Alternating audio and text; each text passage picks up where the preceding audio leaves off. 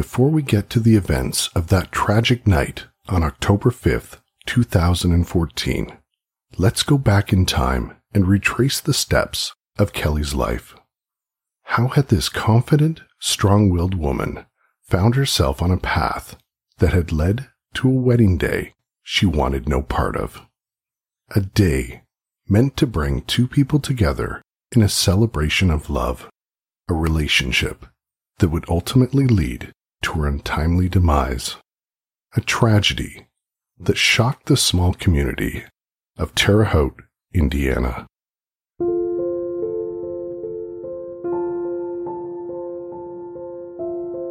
Pat Liturgy, Kelly's mother, takes us back now to the very beginning, to when her precious daughter was born. She provides us with a glimpse into Kelly's childhood and adolescence, all the way up to that fateful night.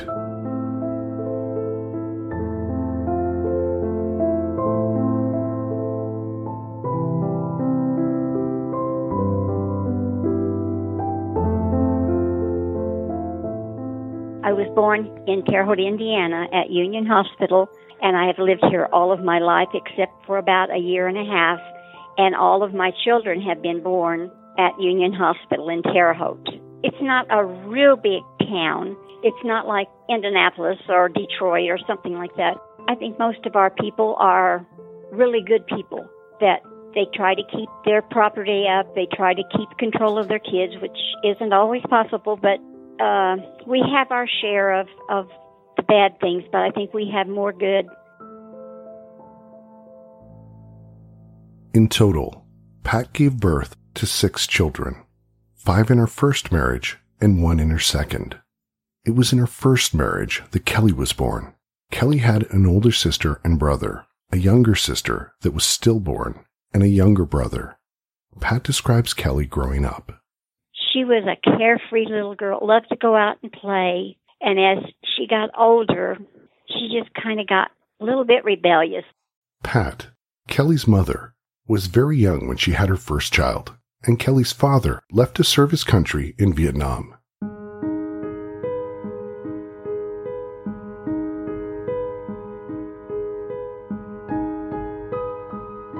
Kelly's mother found herself doing the best she could to care for her 3 children while being pregnant, and all on her own.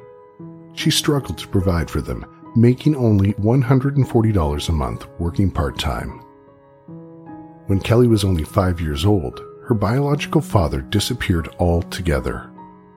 Pat was left raising 4 children all on her own, receiving 0 child support because she couldn't locate her husband.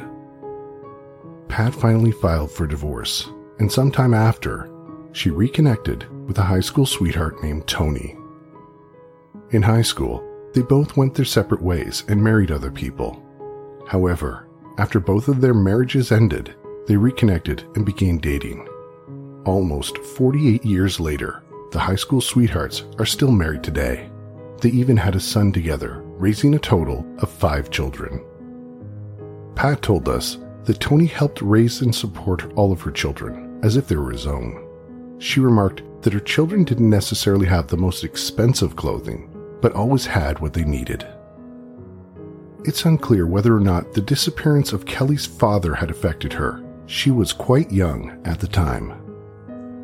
Pat stated that at some time, Kelly and a few of her siblings had managed to track down their biological father in 2001, but after meeting him, Kelly decided that she had no desire to ever see him again, and he passed away a year later. But before we get too ahead of ourselves, let's go back to when Kelly turned 18. Pat describes this major milestone in Kelly's life. She got married when she was 18 and had a son, and then for some reason Kelly didn't bond with him. And when they got divorced, the son was awarded to the biological father. And she dated this guy, and she stayed with him for like 10 years. And she had a son by him. And she kept him for probably till he was 5. And then I don't know what happened, but she ended up giving him to his biological father. Kelly had 2 sons But what seemed unusual was that she willingly awarded custody of both of her sons over to their biological fathers. Pat mentioned that Kelly seemed to have a difficult time bonding with each of the children, but didn't understand or know why. Had Kelly struggled with postpartum depression?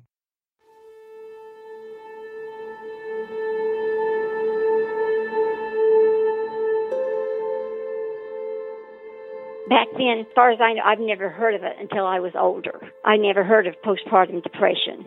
No, I imagine a lot of people back then had it, but people didn't know. I had my first baby at 16, and there's no way I could have not bonded with him. I just couldn't understand it. After those marriages ended and she awarded custody of her sons, Kelly didn't seem to waver from the idea that Mr. Right was still somewhere out there waiting for her. She just hadn't found him yet. She was a romantic and would never give up on love. She knew that there was someone special for her out there, and she would think that this one was it or that one was it. And so far, she had not found him. And I think she really knew that Samson wasn't the one because she didn't want to marry him. But she was so afraid of him, and he had not done anything physically to her, but mentally, he was just dragging her down. Each time she thought she had found the right guy. And when she died, she still hadn't found the right guy.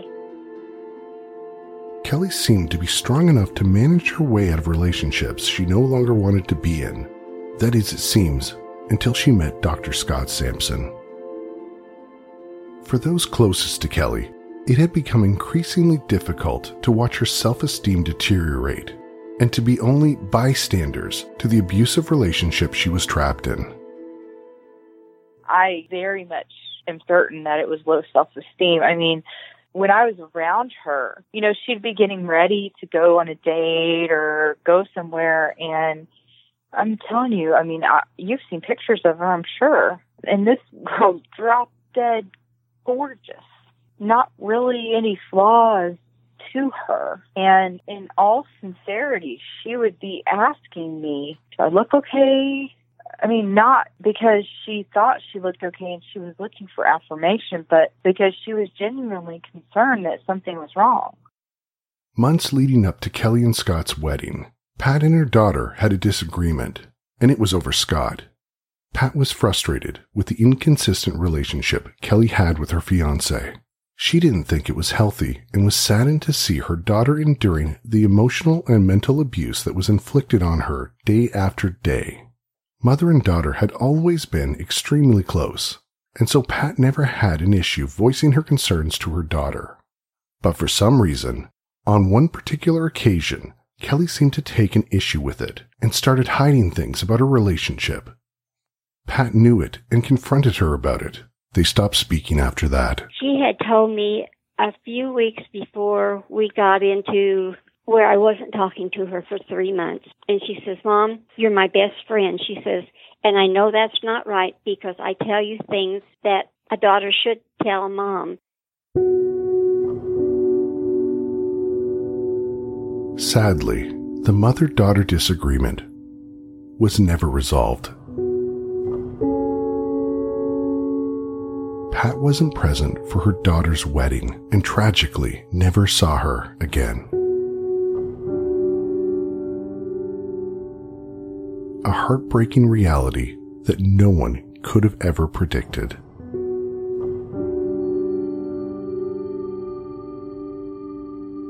You've now heard some of Kelly's past and about some of the personal struggles she dealt with in her lifetime.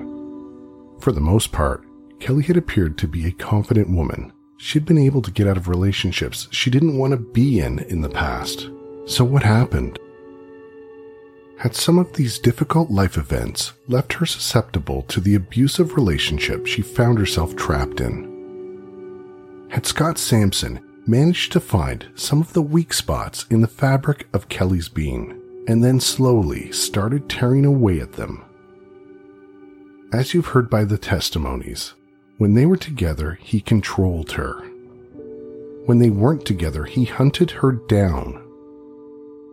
Is it possible that Kelly felt that she had no other choice but to comply. This had been Kelly's path up until that very tragic day.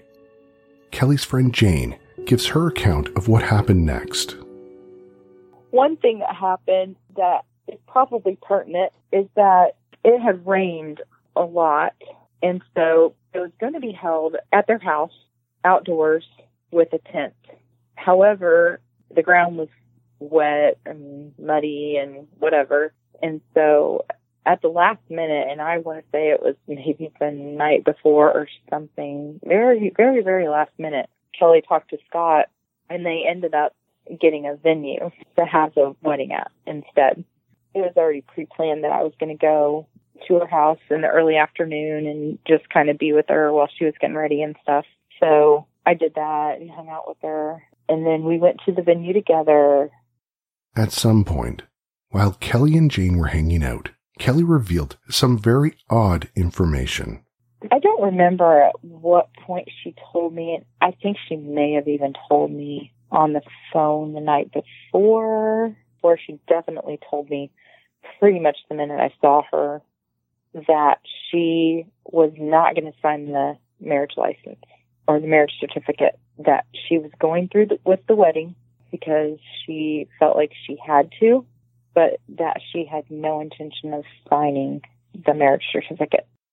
Jane had got the impression that Kelly had been pressured by Scott into marrying him, and that it was to avoid embarrassment. So she talked to the officiant and asked the officiant to give me the certificate so that I could hang on to it and not make sure that Scott didn't get it. Jane then describes to us the very simple yet beautiful wedding ceremony. Her son walked her down the aisle. The ceremony was, brief. It wasn't really anything major. Neither of them had attendance.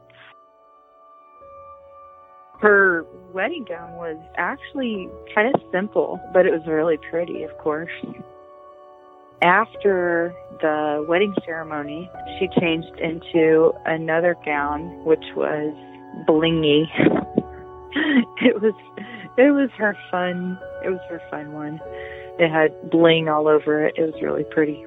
That was the one that was more her. She had the reserved one for the actual ceremony, and then the other one for the reception.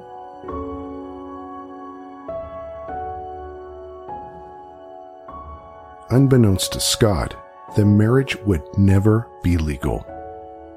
The marriage certificate was never signed and was in the possession of Kelly's friend Jane.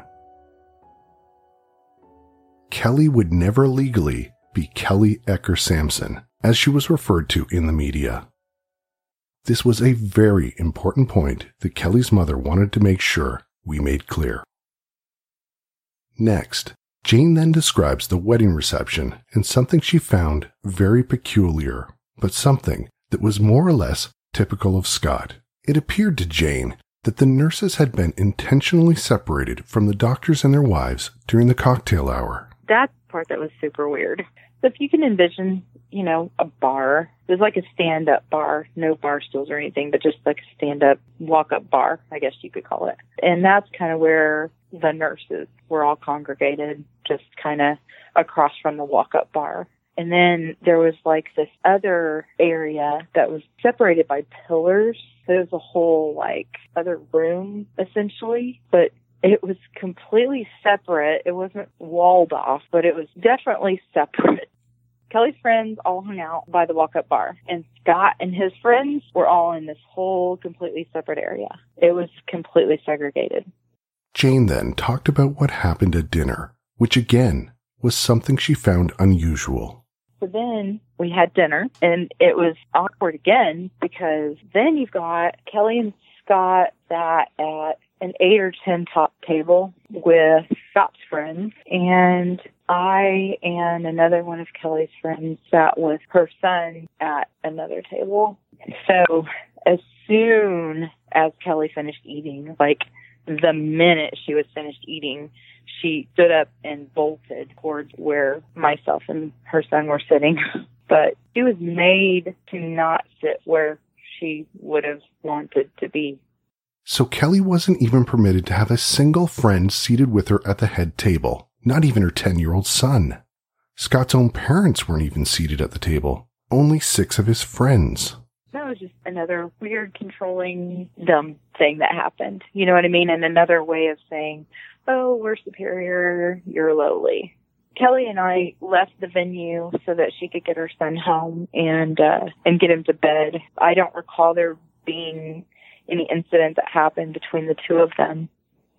In most of the news articles we found on this story, it was reported that Scott and Kelly fought about their prenuptial agreement at the reception. Others said they fought about a declined credit card. Jane tells us that she had no recollection of the couple arguing about either. Apparently, Kelly wasn't even aware of the declined credit card until later that evening, after she'd already gone home. Everyone was invited to go back to their house afterwards to hang out by the fire pit. I was already planning to go. I mean, it had already been arranged for a long time that I was going to sleep at their house because I live 45 minutes away. And so she and I are just sitting at the kitchen table. We're just hanging out, talking. And I don't remember how we found out about the credit card issue, honestly. I know that's a big deal, but I don't remember how she found out about it. Because Kelly and I were not at the venue at the time, I'm pretty sure that Kelly found out via text and that I was with her. She and I didn't really realize how upset he was about the credit card issue. And furthermore, I don't know that they spoke words at the house. It was pretty uncomfortable, frankly.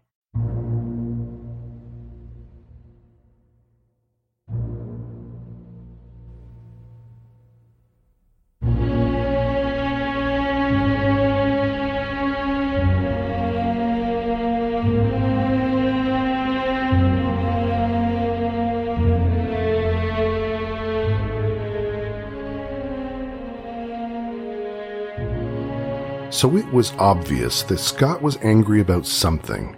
Perhaps when the wedding was all said and done, he was astonished by where the canceled tent venue at their home had ended up taking them. Or could it have been something else?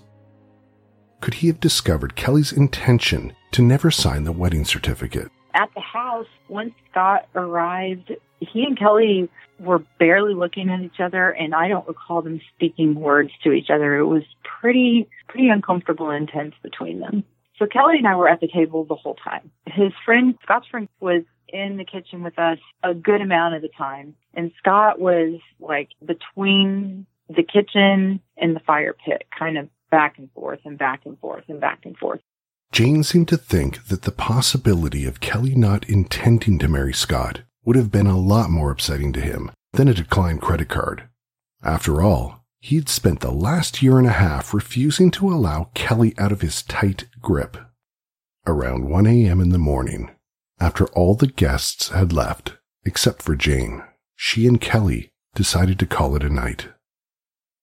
Jane headed down to the basement, where a couch had already been made up for her, and Kelly headed upstairs to lay down beside her son for a bit as he fell asleep, something she did every single night. Jane describes what happened next.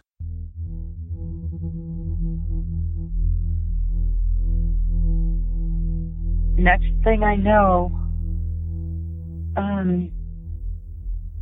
sorry, this is the point where it's always hard to talk about it. Around 1 in the morning, I woke up to Scott standing over me, screaming.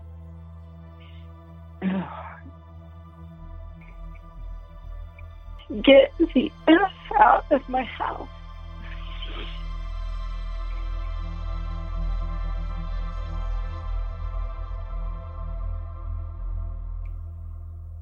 Naturally, I was very startled. Actually, I was terrified. So I didn't get up right away, and he started yelling at me again. I don't remember what he said the second time, but he was basically telling me to go now, and I said, I need to get my pants on. He went upstairs and I got dressed. But before I went upstairs, I sent a text to Kelly asking her what the heck is going on, or I don't even know what the text said. Within probably a minute and a half, I walked up the stairs. At the top of the stairs was essentially a mud room with benches. It was open, but it had benches on both sides of the wall. It's basically like where the garage comes into the house. Benches on both sides of the wall, and then it goes into the kitchen. Kelly was sitting on one of those benches, and I have never seen anyone look more terrified in my whole life. She was completely pale. And believe me, on someone's wedding day, clearly you don't see somebody looking pale, and Kelly always had a nice tan anyway.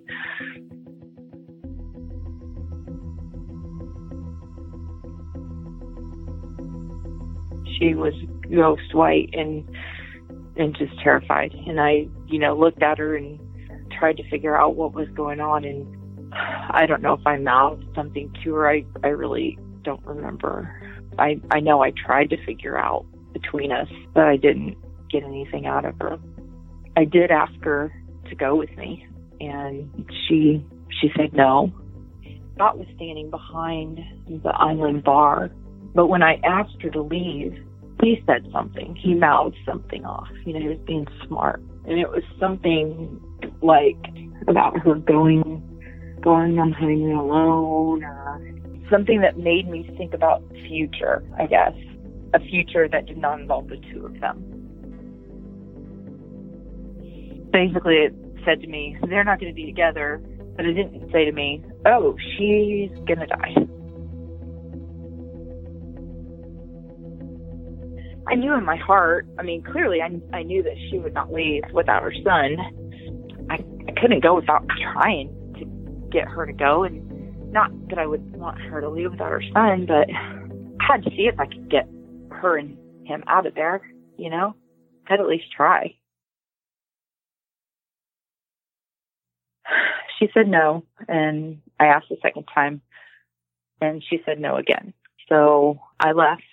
I didn't feel good, but I didn't really have that impending doom feeling, I didn't know that I should have called 911 when I left.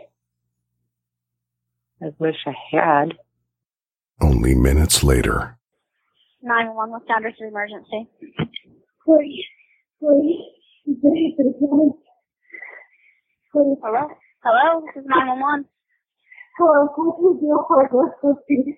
Please. What's your address? I can't hear you. 4205 West Creel. 4205 Creel Street. 911, what's the address of emergency? Help me, 4205 North Creel. Please. What's the address? 4205 North Creel. Okay, what's going on there? Please. Who is? My husband. What's his name? Scott Johnson. He's got Scott guns in what? him. Ow! 911, what is the address of emergency? 4205 North Creel. Okay, 4205 North Creel. Oh my God. 4025 North Creel. Hello? Hello?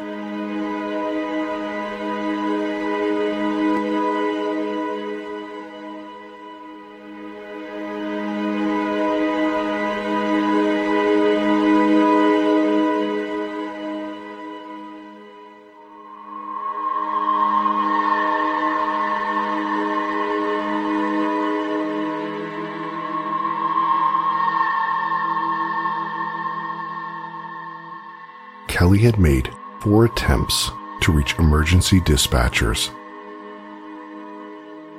Scott had blown off the door handle of Kelly's son's room, where she lay with her 10-year-old boy.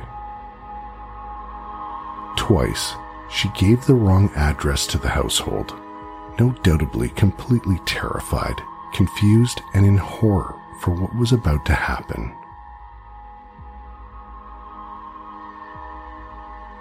Emergency dispatchers could not trace her call because of a setting her phone was placed on. Upon Scott entering her son's room, Kelly scrambled away from her son's bed over to the wall, where you then hear on the 911 call, Scott firing at Kelly.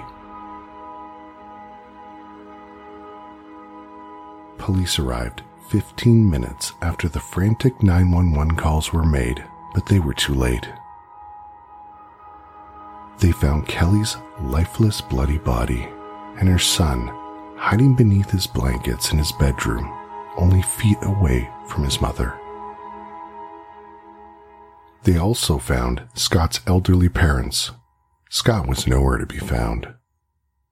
At around 2 a.m. in the morning, Pat, Kelly's mother, hears the most devastating news of her life. About 2:30, I got a call, and when you get calls in the night, you know they're not good or they're wrong numbers.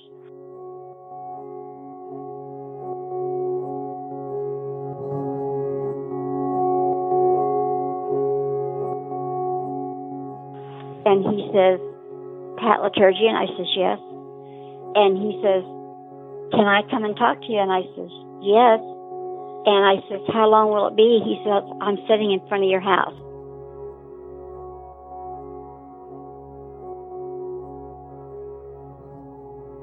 So I got my robe on and I went downstairs, and he sat down and he asked me if I had daughters, and I says, yes, I had two daughters. And he says, well, Kelly is deceased. I mean, I kind of fell over onto my husband.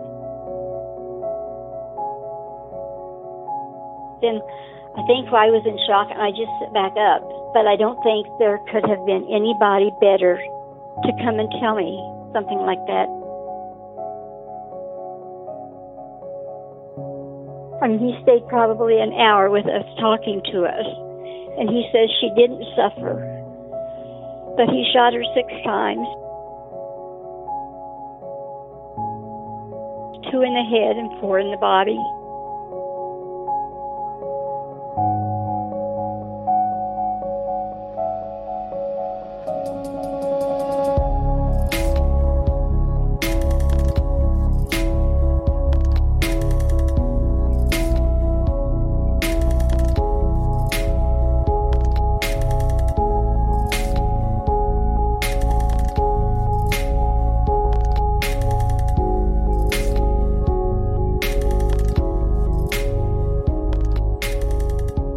Pat then describes the type of bullet that Samson chose to kill her daughter with, versus the ones he chose to end his own life. Kelly, he used a 40-millimeter gun that had black Talon bullets. And those, they go in and they turn in circles and they do more damage than just a regular bullet going through the flesh. And that was a 40-millimeter gun. But then when he went to kill himself, he just got a 45 caliber gun. And I still to this day don't know whether he shot himself in the side of the head like the temple or whether he went through his mouth. I still don't know that. So I guess it doesn't matter. I'm glad that he was dead. After hearing about the arsenal of weapons, a SWAT team arrived at 4205 Creel Street. And all the police officers vacated the home in fear that Scott was possibly arming himself for a full attack. Hours and hours went by. After Scott had retreated to the basement, and the SWAT team waited to see if he would emerge. Around 6 a.m. in the morning, the team sent in a robot, and Scott was discovered dead with a single gunshot wound to his head. When we asked Pat if Scott's parents had heard the commotion, she said they had come out of their room after they heard gunshots being fired. It was at that point that Scott's father was reported seeing him coming out of Kelly's son's room and was heading downstairs. Scott ran between the guest room and the bathroom. And after he had shot Kelly, he went through the bathroom and out his guest room door where his parents were. And his dad went after him and says, Scott, stop, stop. And Scott kept saying, it's too late, it's too late. He knew Kelly was going to be dead, and he'd better kill himself because there was no way out for him. He'd ruined his life. Kelly's 10-year-old son, who had been witness to his mother's gruesome murder, hadn't completely understood everything that had just happened. Pat recalls needing to help him grasp that his mother wasn't coming back. All the way home from the sheriff's office, he kept saying, I hope my mommy's all right. I hope my mommy's all right. So I told him, I says, your mommy is gone.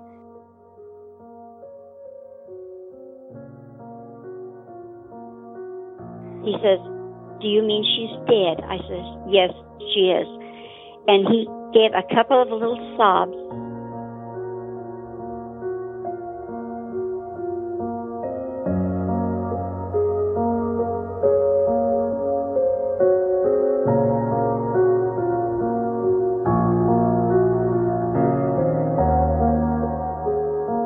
As far as Jane knew, the situation had been heated between the couple before she left their home at 1 a.m., but no one could have ever prepared her for the call she was about to receive hours later. A friend of Kelly's called me at about 5 in the morning and told me that Kelly was dead. And I told her that that wasn't true. I really didn't believe it.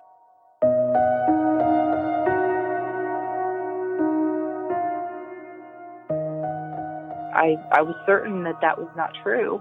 And it really wasn't until about 6:30 I started hearing more and more that I actually believed that she was gone.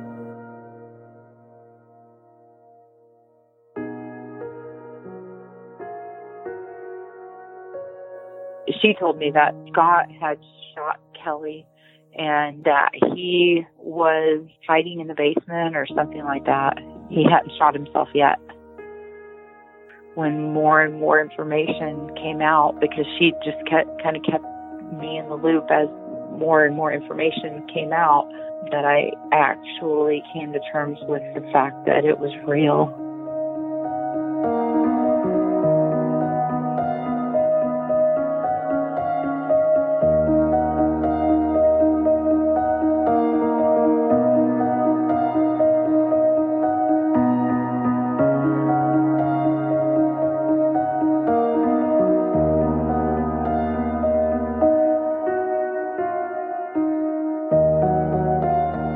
6 days after Kelly was murdered, her family held a memorial service on October 11th at Cross Lane Community Church in Terre Haute, Indiana. The family had even hired security for the memorial service in order to keep the media at bay. Approximately 150 people attended, a mix of friends, colleagues, and patients. The ICU nurses working that day each took turns covering each other's shifts so that everyone had an opportunity to pay their respects.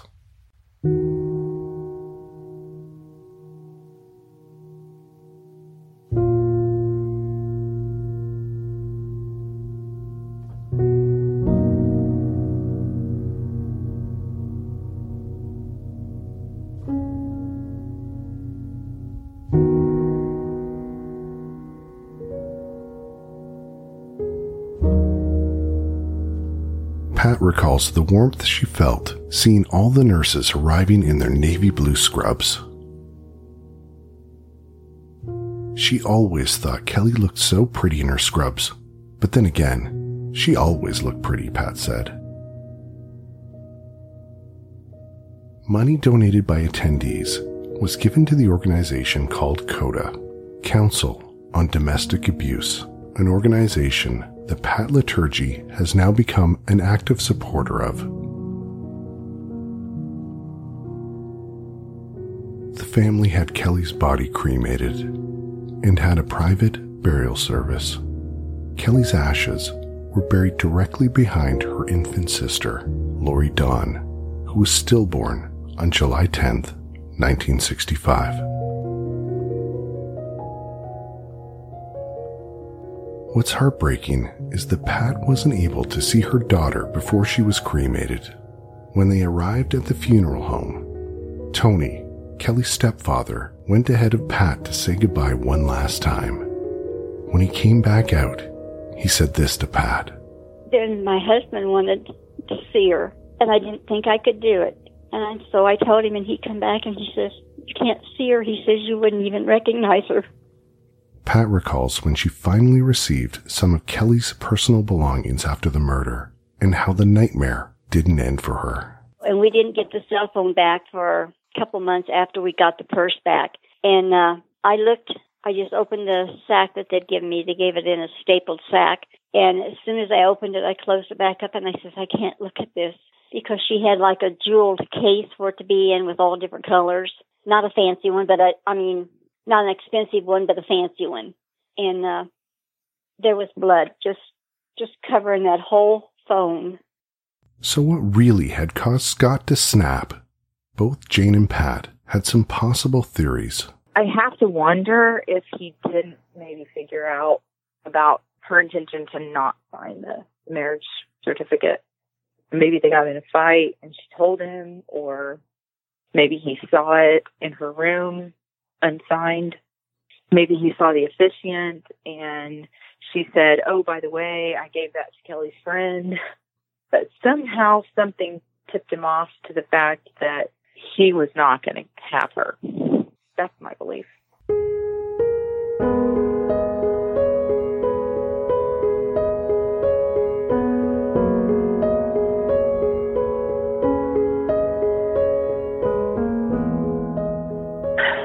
I think Scott killed Kelly because he knew that he really didn't have her. He knew he wasn't going to have her. He knew he couldn't keep her. I don't know what happened that night to make him know that. I know people are speculating it was over that bar tab, but I really don't think it was that. That was not as big a thing to him as Kelly was. Possessing her was everything to him. And when he thought he was losing or had lost that, I think tipped him over the edge. What made him figure that out? I'm not sure. If he couldn't have her, nobody was going to have her. Because everybody says, was he that good looking or had that good a personality? Or I don't see what Kelly ever saw in him.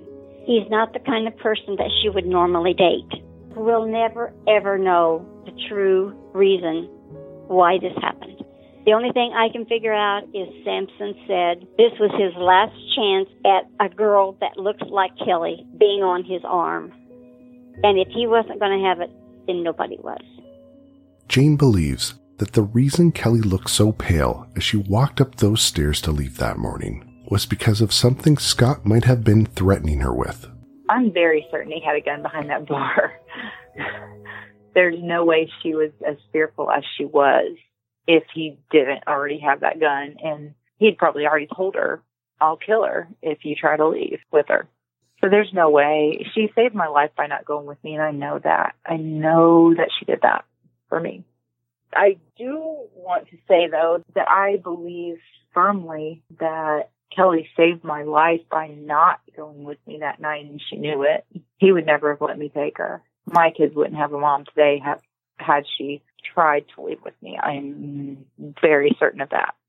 When asked if she would have been more fearful having known that Scott had firearms in the house, she replied, I was surprised to learn of his tremendous arsenal. I didn't have any idea that I was sleeping next to that night. I may have been more fearful about leaving Kelly had I known about the weapons. However, I'll be honest with you, I tended and probably still tend to be naive and be optimistic and think the best in people, even him.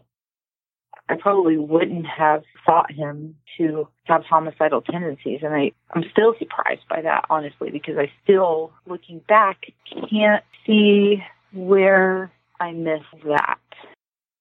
I mean, I look back and I'm like, how did I not see that he was a killer? And I don't know. As much as Scott was disliked by those closest to Kelly, no one could have ever foreseen the tragedy that was about to erupt that night.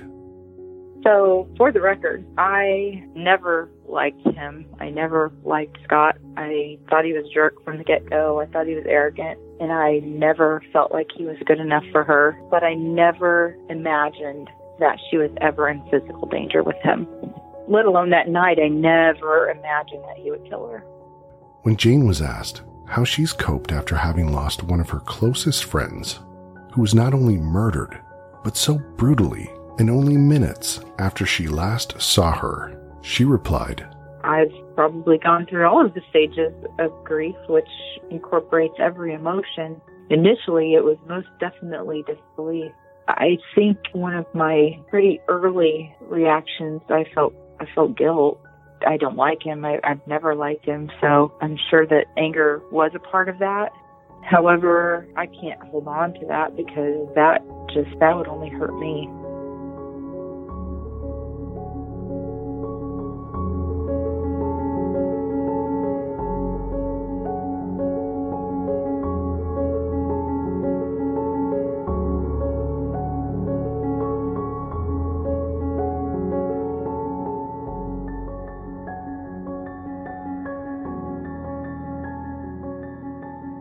For many families and friends of murdered victims, the thought of retelling a story like this brings the fear of reopening old wounds and unleashing painful memories that have taken years and years to only somewhat heal.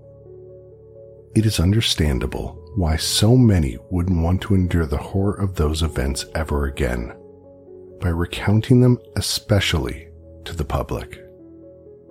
There's also the potential of opening themselves up to criticism or judgment, and why would anyone want to put themselves through that? After all, they've already gone through so much. So why do some family members and friends of victims choose to step out and be heard? It's different for everyone. But for Pat and Kelly's friend Jane, the reason was the same. Because it was an important story that needed to be told. And if they can prevent it from happening to anyone else, then it will have been worth it for them. If we even reach one person who is in the same predicament that Kelly was in, that keeps thinking they'll change. No, get help now, because they could be the next obituary. And in Kelly's obituary, I put that in there. Because if CODA needs to be more well known, they need to get out there more and people know what they can do for them. Because people just think, they don't have any place to go. But Kelly knew she could come here any time, but she didn't want to involve us in it. I would say, be it either a man or a woman, if you're in this type of a situation, either call 911 or get a hold of the Council on Domestic Abuse, CODA. They can help you. If I would have known more about them, maybe, I don't know, but maybe I could have got Kelly help. I've actually been in a domestic violence situation, and that was why I could not, even though I wanted to, I couldn't give up on Kelly because I needed people to not give up on me. So I'm hoping that if you are someone that's in a domestic violence situation, even if it's not physical, even if it's emotional, as I believe that Kelly's mostly was emotional, controlling, that sort of thing. You need to know that you're good enough. You're good enough that you can get out of it. However, you need to make sure that you do it in a safe manner. There are resources available for you. And one tip I will give you that helped me is do it when things are good. Don't try to leave when things are bad. I left when things were good. Because if you're in the situation, you know that if things are good right now, they'll be bad again. So leave when things are good, because you can. When things are bad, they're on hyper alert, and you can't leave then. Finally, one other unfortunate thing that can happen in these types of dramatic events is that the victim is remembered by the event and not for all the wonderful qualities their loved ones held dear. We asked Pat and Jane how they remembered Kelly and how they would like others to remember her as well. Anybody that met her loved her. Everybody that met her felt like they were her best friend, and that is truthful. You could talk to I could probably name 5 people off the top of my head that would tell you they're Kelly's best friend. And it didn't matter, what she thought. They honestly felt like they were her best friend. And you know why? Because she made people feel that good. And she made patients feel cared for and taken care of. She made patients' families feel like their family member was in the best hands. She was very generous. A caring, loving person, and a wonderful mother to her son, and as a wonderful nurse.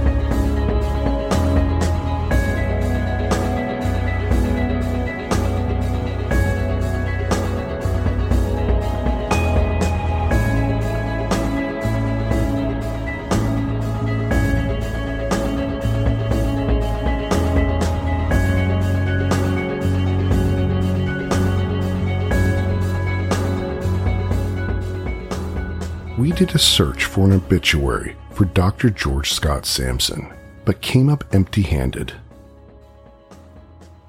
We did find a toxicology report on him that showed his blood alcohol level was well above the legal limit and was at 0.143. The report also showed the presence of prescribed medications, but at a normal therapeutic level. The report didn't indicate specifically what those medications were, but there are some prescribed drugs that do specifically warn patients against combining alcohol with their use because of the adverse side effects, including mental impairment. It is also important to remember that in the wake of this devastating tragedy, Scott Sampson left behind 3 children and a legacy that has undoubtedly impacted them significantly. If those closest to Kelly had not suspected Scott of being capable of murder and suicide, it's highly probable that his children had not either. It's a tragedy that's had an enormous ripple effect on many different people and will forever be remembered by the community of Terre Haute, Indiana.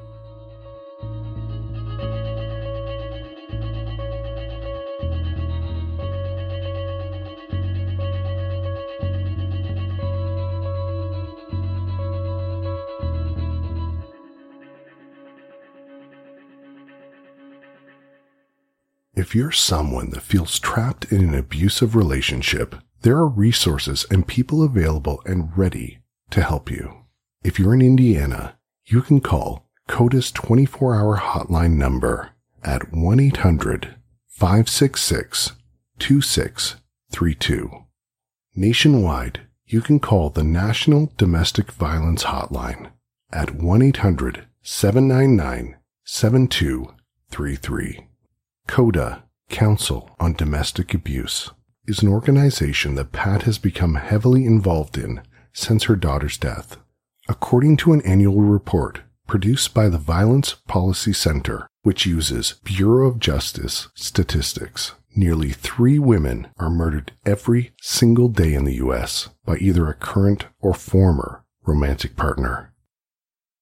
In our Facebook discussion group, one of our members, Christine Croft, asked Pat, how does she celebrate Kelly's life? Pat responded, "We keep flowers on our grave at all times." For Mother's Day, I put all purple flowers on her grave. That was her favorite color. The first Monday in October is Coda Recognition Day. A group of us form at City Hall. The relatives are given purple balloons, and as they call each victim's name, the family releases the balloons. It is wonderful to see all these family members and friends remembering their loved ones. We are so grateful to Kelly's mother, Pat, and Kelly's friend, Jane, for trusting us to tell Kelly's story, for opening themselves up in order to hopefully help other women and men that might find themselves in an abusive relationship they feel they can't escape. I would also like to mention to keep an eye out for a documentary that will possibly be coming out in 2018, and it will also tell the story of Kelly Ann Arnie Ecker.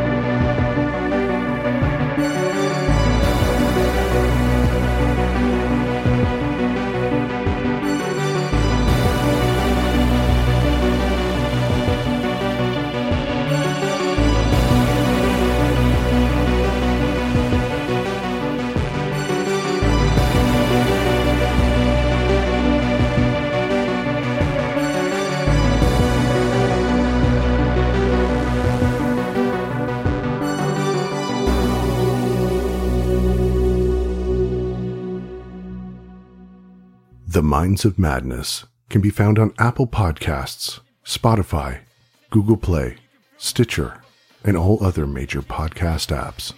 You can find us on Facebook by searching The Minds of Madness, and on Twitter using the handle @MadnessPod. And finally, the closing track, Feel the Madness, is provided by The Funkors. You can find them at the record label's website by going to goldenerarecords.com.au/GE. I can feel the madness. Someone standing at my door. I hope they can't get in, cause I'm not prepared to run. I can feel the madness. Someone standing at my door. I hope they can't get in, cause I'm not prepared to